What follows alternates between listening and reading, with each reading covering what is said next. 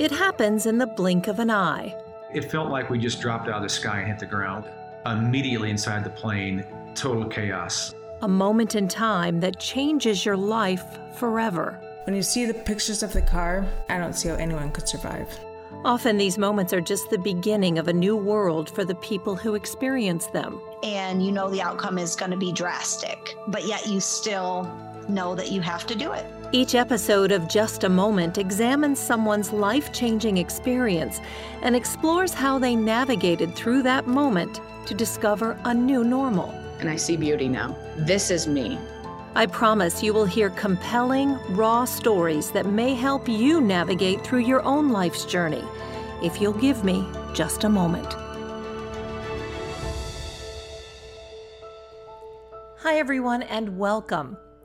In this podcast, we take a look at moments of profound change in people's lives and how they navigate that change to come out on the other side.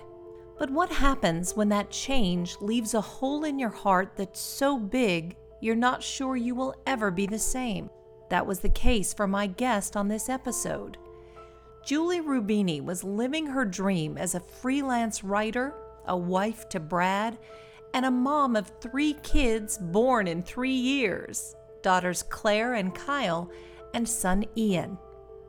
Julie's story here centers around her oldest daughter, Claire, and we begin with a Girl Scout trip to amusement park Cedar Point when Claire was 9 years old.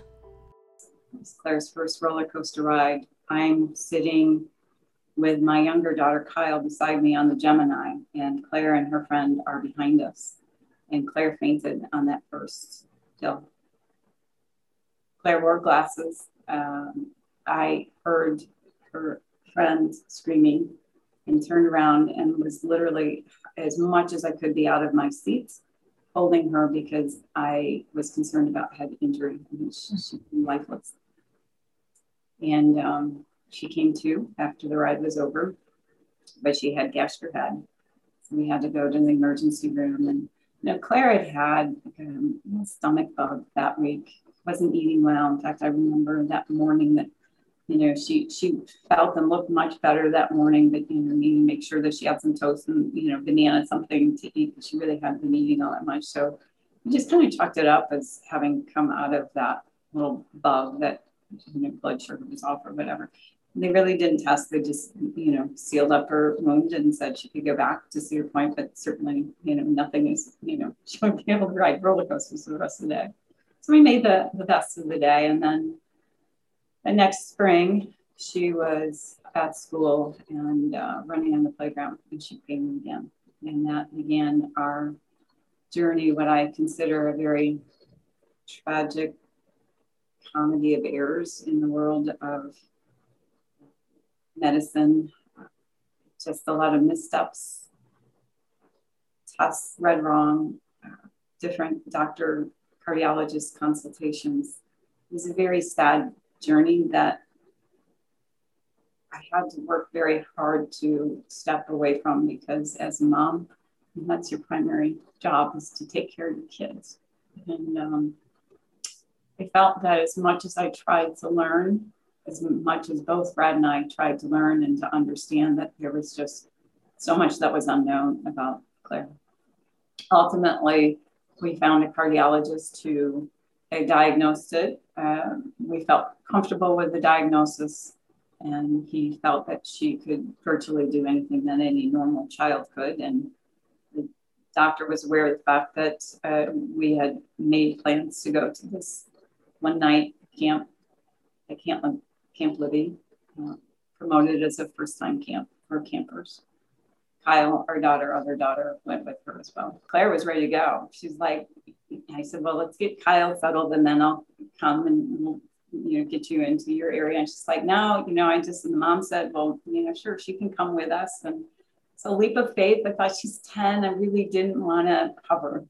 And I said, well, I'll come and check on you after, and she's like, Mom. So we got that one last hug in. And she went skipping away with these new friends.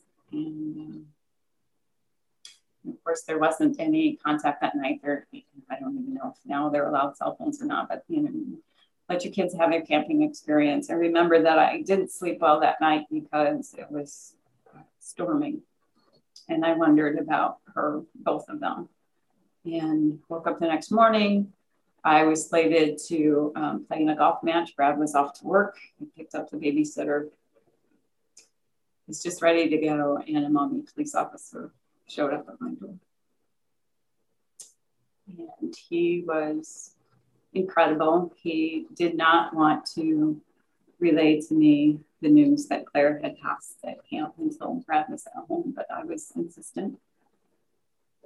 Obviously not aware of what he was to share. And to say that my life is divided from that moment, from before until now, is an understatement. So something had happened to her at camp. They had called Maumee police to let you know so that you would have somebody there with you when you heard that news. What happened to her, Julie? Well, what we knew and what was revealed as the truth over time served as that impetus to change up the nightmare, the real in my brain. We were told that she died in her sleep, and that was not the case. And unfortunately, if things had been different at camp, if she had been attended to, we wouldn't be having this conversation right now. We'll never know. So I don't really want to get into the particulars as far as her actual, how she died. But suffice it to say that if she, again, had been attended to, as we had full confidence that she would have been, given the circumstances and given as a helper with Girl Scouts. I was never a leader, but I helped out our leaders in knowing all of the protocol put in place for even just doing any kind of, going to Cedar Point, doing any kind of field trip. Everything that was put in place that I had every bit of confidence that I would do. July 6th of 2000. I'm interested to know about your grieving process as a mom, Julie, because this is not supposed to be the way that this happens. We are not supposed to be burying our children, and how you got through that grief. I am blessed by an incredible husband and partner, Brad. I had two other children who were, Kyle, our daughter, was 8, and our son, Ian, 6 at the time. They gave me reason to get up every morning when there was a time that I didn't feel motivated to do so. But that wasn't acceptable. And for me, I've always turned to books whenever there's something bigger than me. Through all of my challenges in life, I just find books on the topic and read and try and understand and relate and learn. So was the case with this, where I read 2 books that were actually each gifts to me. The one is titled The Bereaved Parent, written by Harriet Sarnoff Schiff, who also lost a son at a similar age to Claire, and it was a heart-related scenario too. And she wrote that, the words that she wrote that really resonated with me was that we had a choice as bereaved parents to either merely survive or truly live. And that really struck a chord. And then the other was when bad things happen to good people. And Rabbi Harold Kushner, his words suggested that we had to get a point, for whatever we experience in life, had to get to the point of acceptance. And instead of questioning why whatever has happened to us, that the question should be what? Now what do I do with this? And then I read so many grief books that I had to stop, and I cut myself off, and that's when I discovered Janet Ivanovich and her fun books, and that funny grandma, and her one for the money, that whole series, which very intense reading to what my friend calls brain candy, from 0 to 60. So reading, hearing those, reading from those who had walked through some very difficult and tragic experiences, including those who had experienced the death of a child, having an incredible circle of friends. I have, goodness, a dozen women in my life who have literally held my hand through this experience. I have often joked that dearest friends of mine arrived at the house as word was getting out and doing everything from, they're all very strong, powerful, professional women, and they got Grief Central in shape. They were answering the phone and they were organizing meals, which was very hard for me to accept. And, but people just wanted to do something for us. We have always both been very social and had all of these little pockets and corners of our lives where people just rising to the occasion and just wanting to help. And so those friends had offered to me that first day that they would be at the house for as long as I needed them to be and in whatever capacity they needed to be. And I joked at a presentation recently where I said, I just kicked them out last week. They've been there for 10, 12 years, helping you out. Geez, I should have had one of them run the sweeper or something.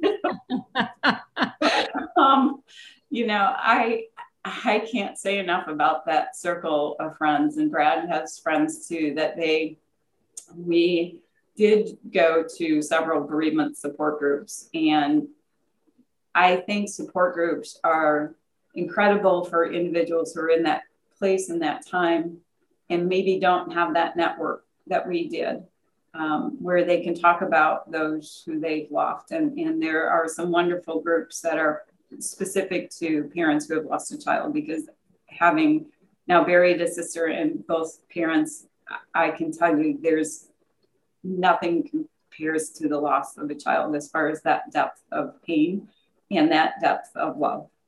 And so the bereavement support groups for us weren't the answer simply because we had that network of friends. And honestly, some of what we witnessed in the groups were individuals, parents who were in a place that we didn't want to be 10, 20 years down the road. Again, it was not acceptable to just merely survive with having 2 other kids who deserved to have as much a normal life as Claire had. We had an incredibly happy life. As you say, I was living the dream. It was hard, going from being a professional to, constantly changing diapers and bottles and, all of the physical as well. Hardest job ever, being a mom. Exactly. Right. But, wouldn't have traded it for the world, and, feel very blessed. I've known other couples, though, who have lost a child and had a network of support and still did not have the happy outcome or solid outcome that you and your family have had. Marriages split up over lost children. Other children get lost in the mix sometimes. Was that a conscious effort on your part? Was that a plan that you put in place? How did you and Brad kind of come to the conclusion, we're not going to let that happen to our family? I've often said that for all the accolades that we've received in our recognition and our tribute to Claire, that I'm most proud of our relationships as a family, going through the hell that we went through. That Brad and I were very determined that our relationship, which was strong from the very beginning, would remain strong and potentially become stronger, which it has. If Claire would not have stood for something, it would have been the fact that she would not have been happy if her physical absence in our life caused our family to break apart, for Brad's and my relationship to break down, for our relationship with our other kids to break down. And so I often say that the tribute is wonderful, but what we've accomplished as a family is what I'm really most proud of. And still to this day, we have incredibly close relationships with our children. Our daughter is in Atlanta, our son is in Denver. They're way too far away, but we all make a conscious effort to get together as much as we can, even during the pandemic times. And Brad and I still have that strong bond of friends and lovers and everything that you would ever want and expect out of a relationship. Now, has that always been hunky-dory? Heck no. You know, it's hard. I mean, maintaining and encouraging a relationship and a relationship to thrive under normal circumstances over a long period of time is difficult. But then throw this incredible tragedy and trauma into a relationship, and you're right, there's a huge percentage of families who fall apart. And we knew that we were up against the odds, and it was kind of like the two of us grabbing each other's hands and saying, okay, world, here we are, here we come. And it's taken time and communication and acceptance of the fact that everyone grieves differently in their own way and in their own time. And I have always said, you know, no matter how you walk this walk, as long as you do so in a healthy way, be kind to yourself, be good to yourself, take care of yourself. It's all right. There's no whatever one does or doesn't do, as long as you do so in a way that is trying to move forward through what is the most difficult scenario, situation, tragedy, experience that one would ever go through. And I would say that out of that, one also gains strength to know that we have faced the ultimate together and come out of it together. And not to suggest that it's ever over, because still to this day I'll hear a song. Now friends are getting married and having babies, and we won't ever have that experience with her. But Kyle is getting married next summer, 2022, and we're very excited about that. So as always, you know, we hold on to the memories and celebrate her life and celebrate our lives together. And I'm just so very grateful, because it so could have gone in another direction. And it took, I will share, we went to counseling together. It was not very long. The woman was reminiscent of Dr. Ruth. Oh my God, there was no subject that was left off the table. I mean, she really helped us open up and dig into some very intimate topics and subjects. There was anger. I was very angry at Brad. I don't even know for what, but I did something that I had never done before. And after you hear the story, you'll know I will never do again. We were in our home in Maumee, where we raised our kids, had a small master bath. We were both in the bathroom. I was not by the door. I was by the shower. He was between me and the door. And he said something that made me so mad. You know, I was raised with 4 brothers and 1 tough sister. So that's what you did. You slugged it out. You literally got upset. You slugged it out. It was done. You know, I don't have time to hold on to things or anything. So I hit him. I wound up. Direct right into his shoulder, and the look on his face, it took all that he could not to strike back. And I knew that. And that look scared me, knowing that I had done what I had done. I'm not that kind of person, but that's how intense the anger can be. And so in telling that story, I shared that I learned 2 things. 1, again, never, ever, ever do that again. And I never have. And number 2, if I would ever consider it, make sure I had an exit, because I could probably outrun it. He was standing in front of your doorway. He's a big guy. Brad is 6'5". To add to this equation, for people who don't know us, Brad is a really big guy, and I'm only like 5'6". So, I don't know what I was thinking. And again, that's, but I think that was a turning point for us too. You know, as a writer, there, there is something called a Freytag's pyramid, or, also known as the plot mountain, where you have these various, an inciting incident. You have exposition at the beginning, you have an inciting incident, and then you have, these conflicts and resolution, and ultimately bringing up to the climax. And then, the story kind of ends as it will end. And honestly, our story has read that way, but there's just been ups and downs. And, it's really just weathering those downs together, and this being the most significant of all. And to allow each other again to communicate, express those feelings, to cry many, many, many tears over the years, to laugh together, to really celebrate, to dance together, to, life is just, as we learned in the most tragic of ways, it's too short. There's no guarantee. But it had to take some time for you to get to that point. How long was where you just felt that heaviness and it was really hard for you to smile and laugh and celebrate those types of things? Because I can just imagine that it has to be such a weight on you when that happens. Little steps, gradual steps.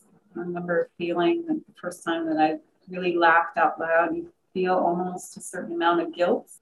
It's interesting that Brad and I just recently, as we have upon occasion, we have had conversations with other bereaved parents who are new to this experience and recalling those really hard, dark times. And Brad shared that 3 years after Clara's death, we had bought a motorhome. We had had a travel trailer with the intent of getting the kids to all 50 states. And after losing Clara and having this revelation that, it wasn't happening. Travel plans were put on hold. We were supposed to be going out west with her while she was still with us. And, but by golly, 3 years later, we bought a motorhome and we took 3 weeks and went out west. And both Brad and I felt that was where we found our souls again. We just having that condensed, intensive time together as a family. And at that point, still hurting, still recovering, still grieving, but the days were lighter. And we saw Claire's favorite color was purple. And we saw lots of purple, still see lots of purple. It's crazy how sometimes a purple crayon will be present itself, or purple golf ball, or just crazy little, I have this collection of little purple items that just come into my life. And I just thank Claire for letting me know that she's there. She'll always be there. They're always in your heart, whether they're physically with you or not. In fact, you shared a story with me many years ago, Julie, about the computer printer. Oh, that was crazy. One of the craziest. So that fall, after we lost Claire, Ian, the youngest, also went to school full time. He was in first grade. Such a hard transition from, having 3 kids at home during the summertime, seeing Claire, and then both of the kids gone during the day. That was really, really hard for me. And it was at the point that I figured I needed to do something. I considered a number of options. But something I was doing during that time was to send emails off to family, who many of them were spread across the country, and to kind of keep them aware of how we were doing and what we were up to. It was an exercise in helping me move forward as well, and sharing just little things that were great, challenges, etc. And within I would say a month or two after her death, I was writing about how it was the little things that I missed about her. And I wrote how I would recall her sitting on my lap. We would read to the kids every night, and I would read to them during the day. And reading books was always a huge thing in our family. And Claire sitting on my lap, and having just had a bath and smelling her freshly shampooed hair, and it was just such vivid memory for me that I could almost experience her there with me. And I made myself cry with my words. I mean, I'm just sobbing, and I didn't have any tissues at my computer station. So I got up to get a tissue, and I came back into the room, and the printer was printing something. And I thought, that's odd, because I had had the computer on for a while, and the printer was on too. So it wasn't like I had just fired it up and there was something. So I pulled out the sheet and I thought, well, that's odd. There's nothing on it. And then I pulled it all the way out. And in the upper left-hand corner was one simple heart. Tiniest little heart that you'd almost miss if you weren't. And then I really felt I had to go get another tissue, because I thought, oh, and that happened several times when I was going through that experience where I was sharing with family what was happening in the Rubin household. And then out of nowhere, this little heart print. So I sent several of them to family somewhere here. I still have one. I should actually frame it up to serve as a reminder that, again, there's more to life than what we even know, because the circumstances and situations, again, not only those little purple objects, but that story and things that have happened in my life, I chalk up to the hand of Claire watching over them. That actually happened several times, the hearts on the computer, right? Yeah. So I love to think about that. I love when my dad, my grandparents visit me in my dreams, or when I see something that reminds me so strongly of them, or smell something. My grandpa in boxwood, he was so proud of the boxwood that lined his front yard, and he trimmed those things. They were perfectly cut. So I love that. And I do think that there are ways that people who are not with us on earth anymore can reach out to us. And I hold on to that because it's comforting for me. Right. Was that comforting? Is that comforting to you? Absolutely. And the same holds true with dreams. I have not had a clear dream in a while, but I had a number of dreams that were all very vivid and very comforting. And a neighbor of mine had encouraged me to go to a local church where there was a professor who talks about and analyzes dreams, and shared that, for each of us, whatever is in our dreams is unique to each of us. And that dreams is a semi-conscious state where that other world can reach out to us. And it was very comforting to me to think that, I could, allowing my defenses down and being in sleep state, that Claire could really, in her own little way, could reach out to me and let me know. In every one of the dreams, it was very reassuring that she was fine, that she loved me, and that she missed me. I woke up crying from one of those dreams where I, again, was holding her and just feeling her on my shoulder, and, woke up with tears. I was crying in the dream, and I was crying in real life. And yet it's just such a gift. I just feel like it's a gift when that happens. And I just cherish those times and those memories. And it's almost like new experiences that you're having with people that aren't here anymore, which is somehow comforting. Right. And how important it is that the hardest, grief is a double-edged sword, that it's so hard to process it, to move forward through your loss and through grief. But it's so important, because if you don't, we've seen people who are just stuck. And they not only have shoved down the really hard feelings, that anger, that sadness, the pain, but they've shoved down the good stuff too, the memories. And, I felt it very important, Brad and I both felt it very important to be able to address that ourselves, as well as support our kids in being able to do the same. And our kids grieved very uniquely and differently and in their own time. And as a mom, that was an important lesson to me too, that just because one wasn't necessarily as open with feelings, that didn't mean that they weren't there. And many conversations over the years with the kids about Claire and about our loss and about our memories. And now that they're both in their mid-late 20s, it's really an amazing experience to still have those conversations. And as we would share when they were little, we called them the good, the bad, and the ugly, because we did not want to create the standard. Claire was not a perfect kid.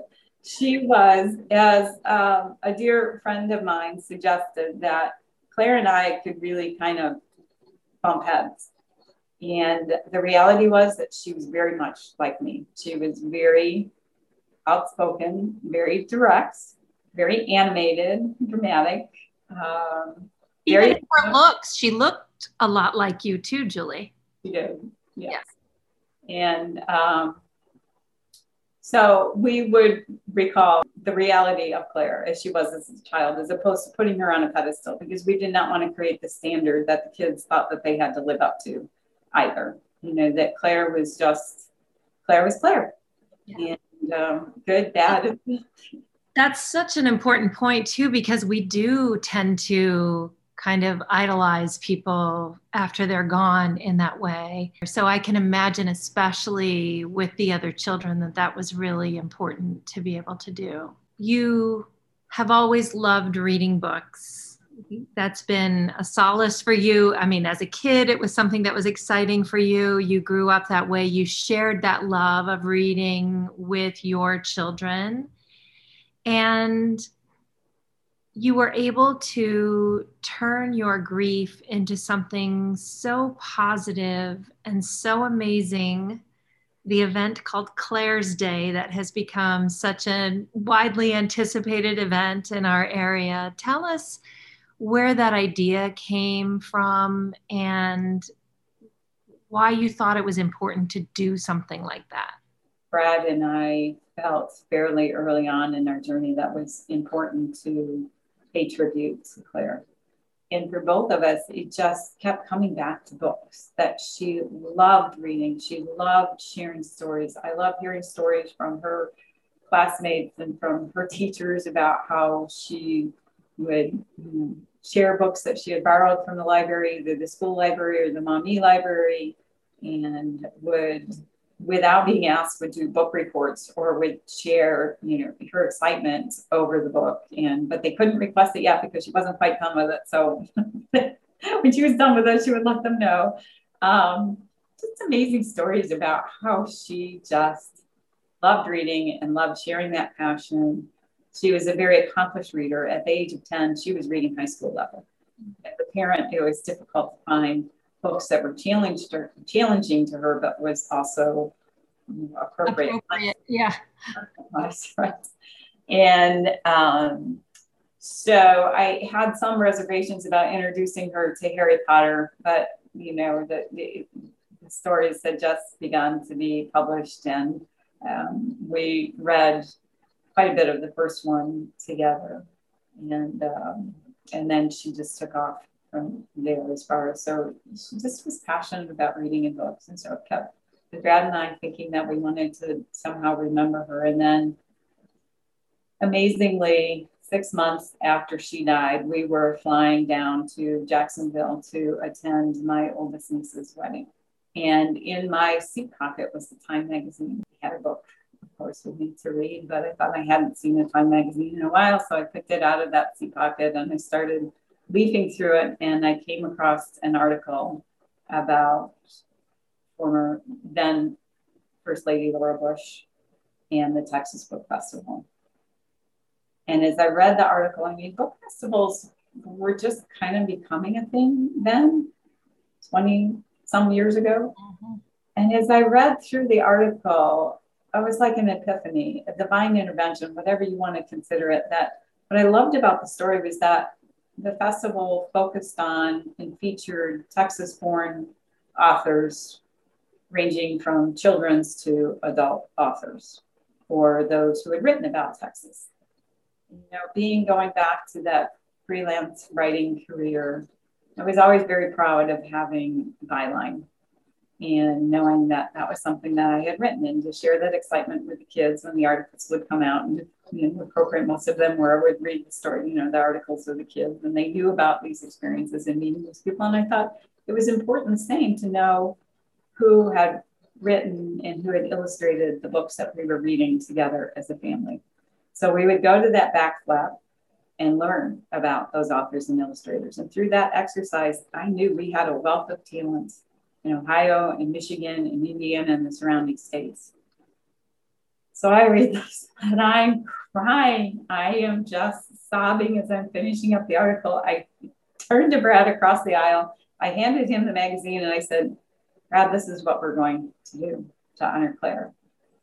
And then he read the story and he's sobbing as well. And then I remember that weekend, we just shared the story with this recently bereaved couple about, I remember during the wedding reception, I felt just this great sense of euphoria. My family was probably a little worried about me because I was just really excited about this idea. And yet, it just seemed like such an answer. And so immediately when we got home, I reached out to friends and former coworkers and asked them to help me in this initiative. And then from there, of course, to have a children's book festival, you need to invite children's book authors and illustrators.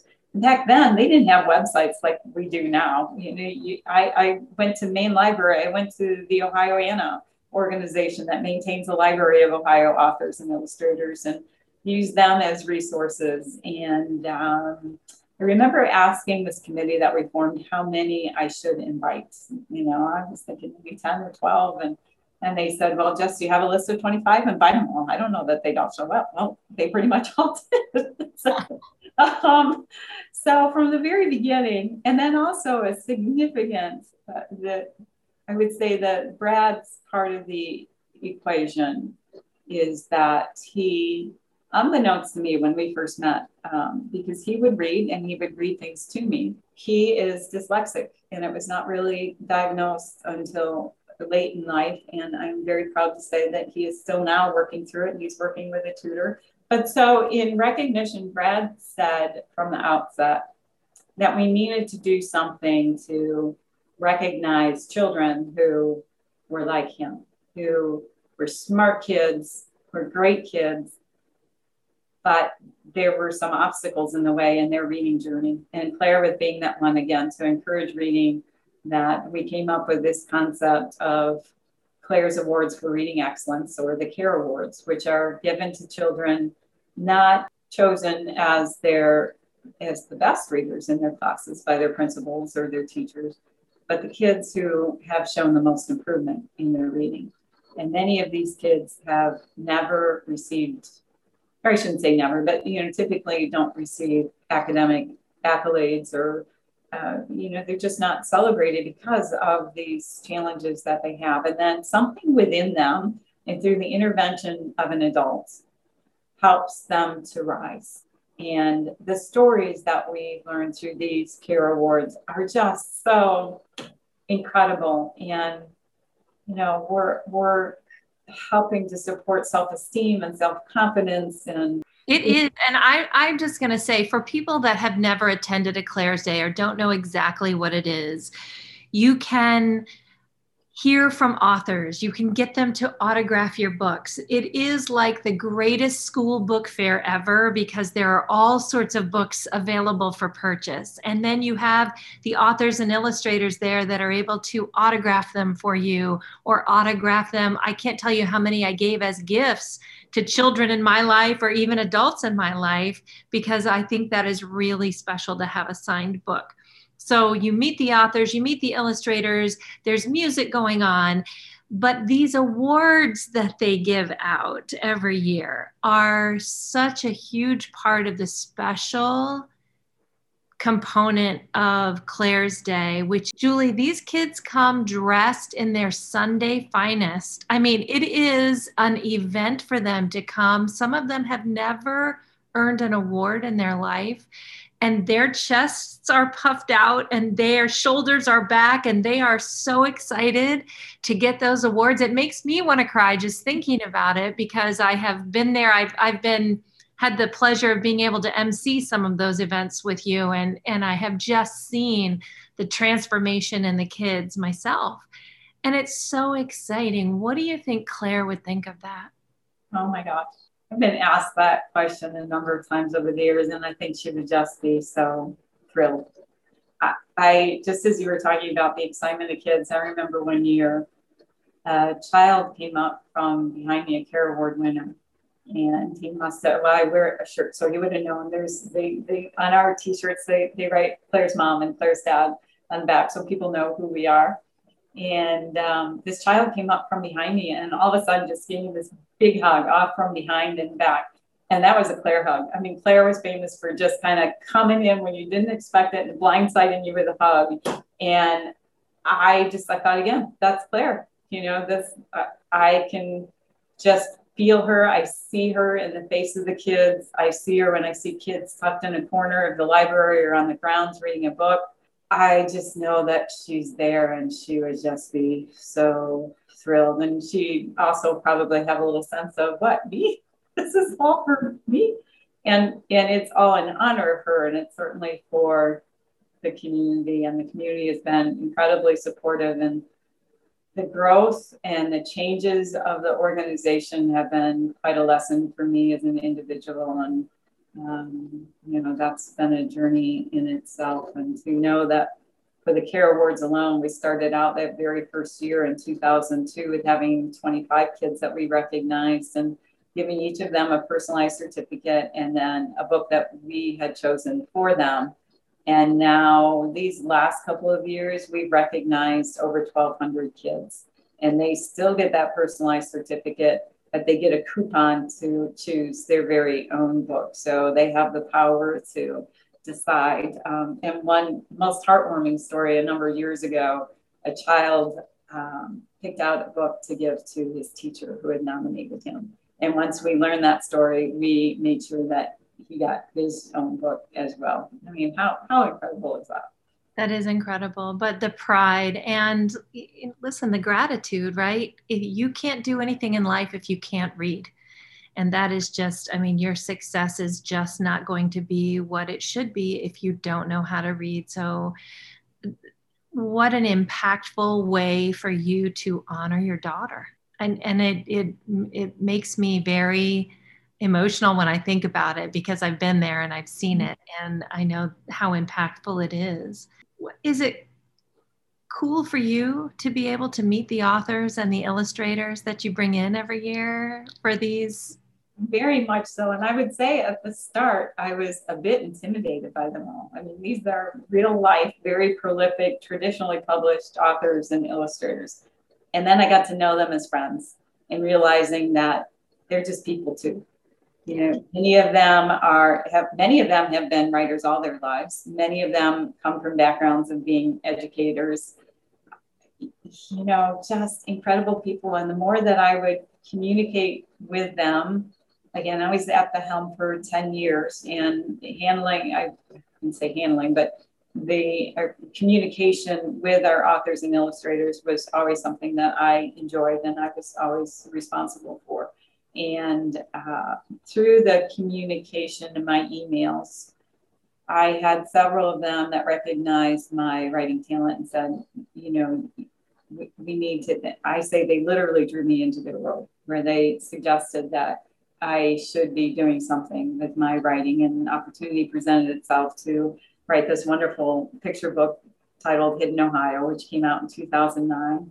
And it went through like 5 different printings. I mean, very successful, just kind of regional book, and was featured as the Ohio Arts Council Governor's Book at their annual awards luncheon in 2012. And, you know, I visited a whole lot of schools sharing my passion and love for our home states and all that we had experienced as a family, because we traveled through the state quite a bit, and I had traveled quite a bit through, you know, my working days too. And then that opportunity led me to understand what being a children's book writer, author is all about, and the time and the work necessary to really kind of make it a career, if you will.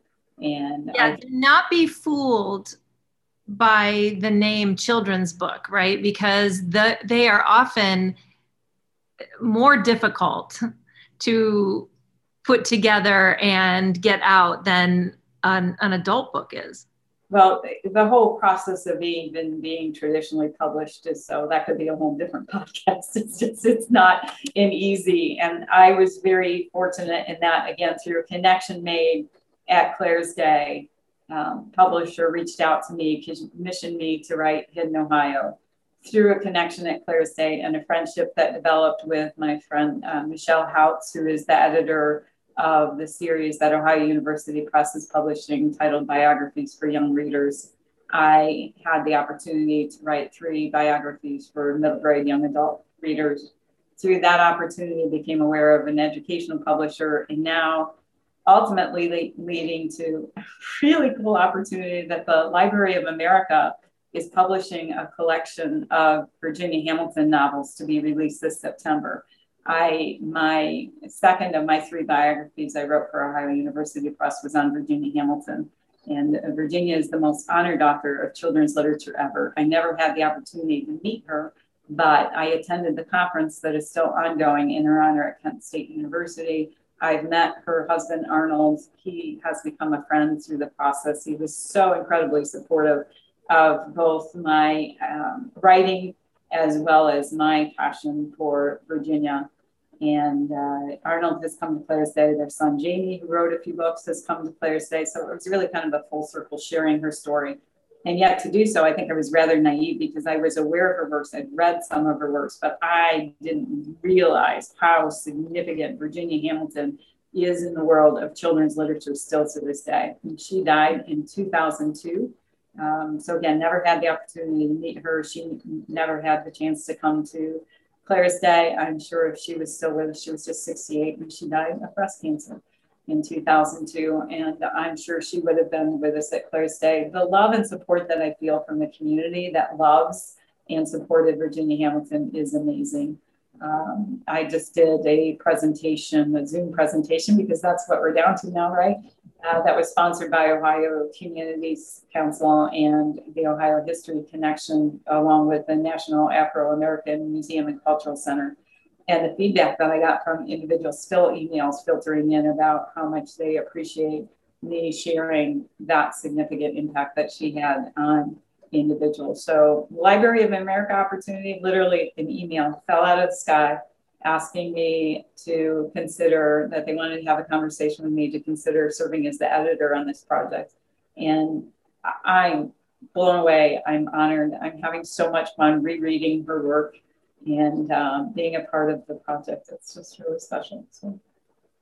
You also wrote about another Toledo treasure, Millie Benson, who was one of the original writers of the Nancy Drew books. And she also is just a local heavyweight in authorship, right?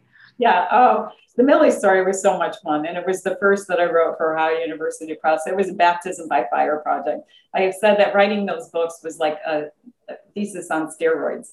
I literally contracted for the book and 6 months later had the book researched and written and first draft in. I guess that's paying a bit of tribute to Millie because she wrote 23 of the first 30 Nancy Drew books. She wrote 135 children's books altogether. And all the while she's that newspaper, that dogged newspaper reporter for the Toledo Blade. And, she was originally from Iowa. She married a man who was with the Associated Press, and eventually his role took them from Iowa to Cleveland and eventually to Toledo. And there had never been a biography of Millie Benson written for any age group. There was a wonderful book that was written about the role of Millie Benson and Harriet Stratemeyer, who was the daughter of the man who actually created Nancy Drew. There was a book that I referred to in my research. I went out to Iowa. I met with family. I sat in Millie's home. University of Iowa was incredibly supportive. Interviewed many of her friends here and far away. Millie was very beloved, but Millie was a woman after my own heart. She said what she meant, and she meant what she said. And at a time when women didn't do that too often, right? She pretty much forged her own path. And I think that must have been so special for you because Nancy Drew books were so special to you when you were growing up. I would ride my little banana seat bicycle from our country home up to the bookmobile a mile and a half away. And I had that basket and I would fill them up with Nancy Drews and always encourage the bookmobile librarian to make sure that there were, new mysteries, for the next time around. And so I love Nancy Drews. I love mysteries of Edgar Allan Poe, but that, so again, very full circle, that given this opportunity to write about women who I'm inspired by, and they didn't necessarily have to be women for the series. They have several men in the series, but I just find women's stories, and there's not enough women's stories out there for, girls and boys to read about these individuals who were before their time in many ways. The third was Christine Brennan, USA Today sports columnist, and of course, native Toledoan. Amazing in her own right as far as what she accomplished in knocking down those doors and those walls in the world. First woman allowed in the locker room at the Washington Redskins when she was covering them for the Post. Can you imagine? No. What she had to put up with? Yeah. She was like 22. I mean, I can't imagine.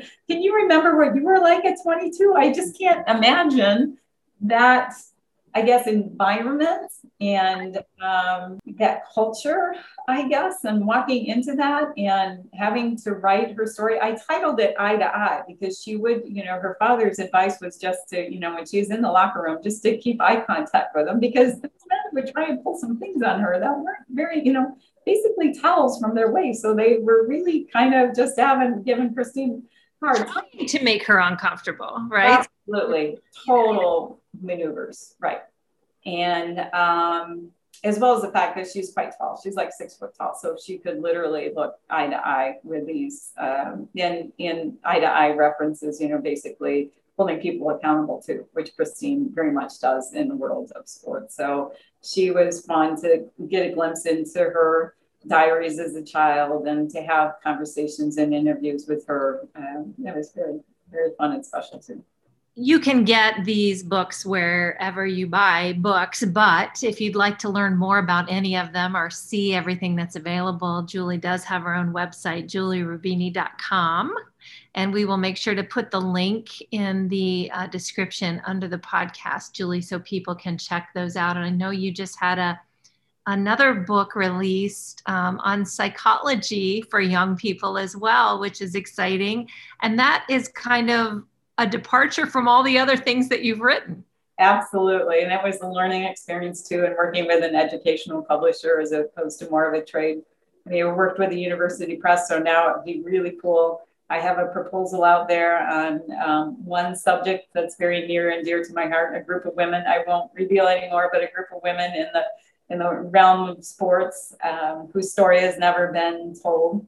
And then I'm working on another proposal on a woman who really was under the radar, but she played a significant role in the world of the environment and conservation, which is always a very relevant topic. And I now have a literary agent, which I'd never had before.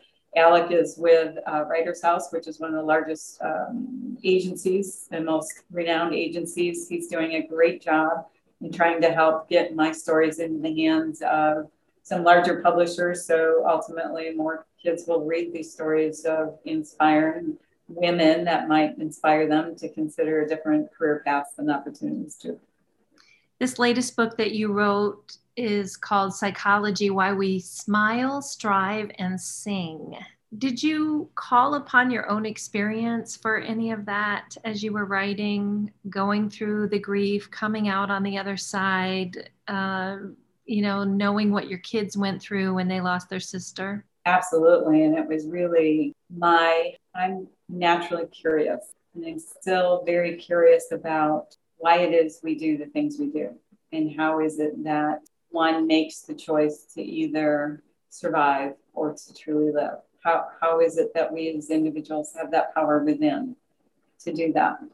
Recognizing not everybody does. And there's even, for me, it was just a matter of, again, I had a family, I had kids, I needed to do something to process everything in a positive way. And Claire's Day became that, and more so. And writing books is almost a tribute to that too, to my family and to Claire, for their incredible support in everything that I do. And someone once noted that if they had one word to describe me, it would be resilient.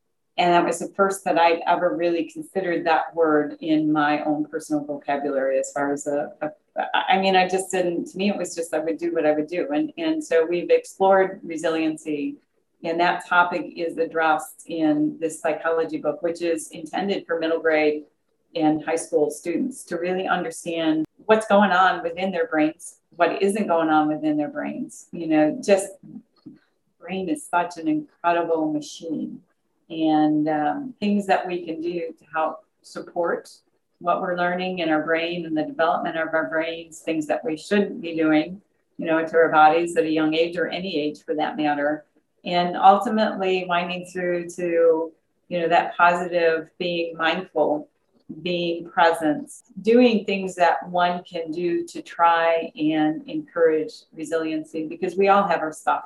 We all go through. Life is just not easy for anyone. And if it looks like it is from the outside in this social media world of Instagram and Facebook, I try to be real with most of my posts. I'm very positive, but I also share my grief and I share my journey, and I share, Christmas time, I posted a picture of the Christmas tree that it was suggested that we do something different that first Christmas. And Claire's tree was that answer, where to this day, we're still putting up this little tree that has all these little Claire mementos on it. And it was our 20th Christmas this year. This past year was very significant. It was hard. The love and support coming back from that. And most people are recognizing grief, death, particularly death of a child, is not an easy thing to talk about. It's not an easy thing to be a part of. It's not an easy thing to hear about. I'm very fortunate that, again, I have a lot of people who are around me who have continued to help guide me all along the way. I'm sure when Claire died, that it was not even possible for you to look in the future and think of a time when you were going to be the same again, or happy again, or laugh again at that moment. Looking back 20 years, what would you tell yourself in that moment, Julie, about being hopeful for coming out on the other side? I think I would have told myself what I've rather known all along, is that it was going to be okay.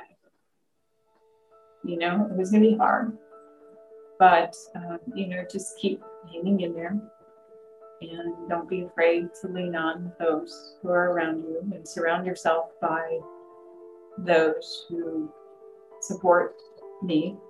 And, just know that for every day that goes by, it's going to get a little bit easier. And in the immortal words of, was it Dory? Just keep swimming, just keep swimming. In a moment, Julie Rubini's life was shattered when she lost her 10-year-old daughter, Claire. But there were so many amazing moments in the conversation for me in how she navigated that devastating situation. First, making the choice to not just survive, but to truly live. And that really can be applied to so many traumatic or heartbreaking situations in our lives. What an incredible way Julie and Brad have found to remember their daughter with the Claire's Day event. By sharing her passion for reading, they are helping Claire impact thousands of other young kids to realize their potential. You can find more information on Claire's Day and the books Julie has authored at julierubini.com. I've put a link in the description to make it easy for you. And finally, this idea of resilience, to adjust and recover from adversity, and to just keep swimming, even on the days when you're not sure you're up to the task. I hope something from this conversation may help you face challenges in your own life. If so, please do share the podcast and subscribe. I have many more amazing stories to share with you in just a moment.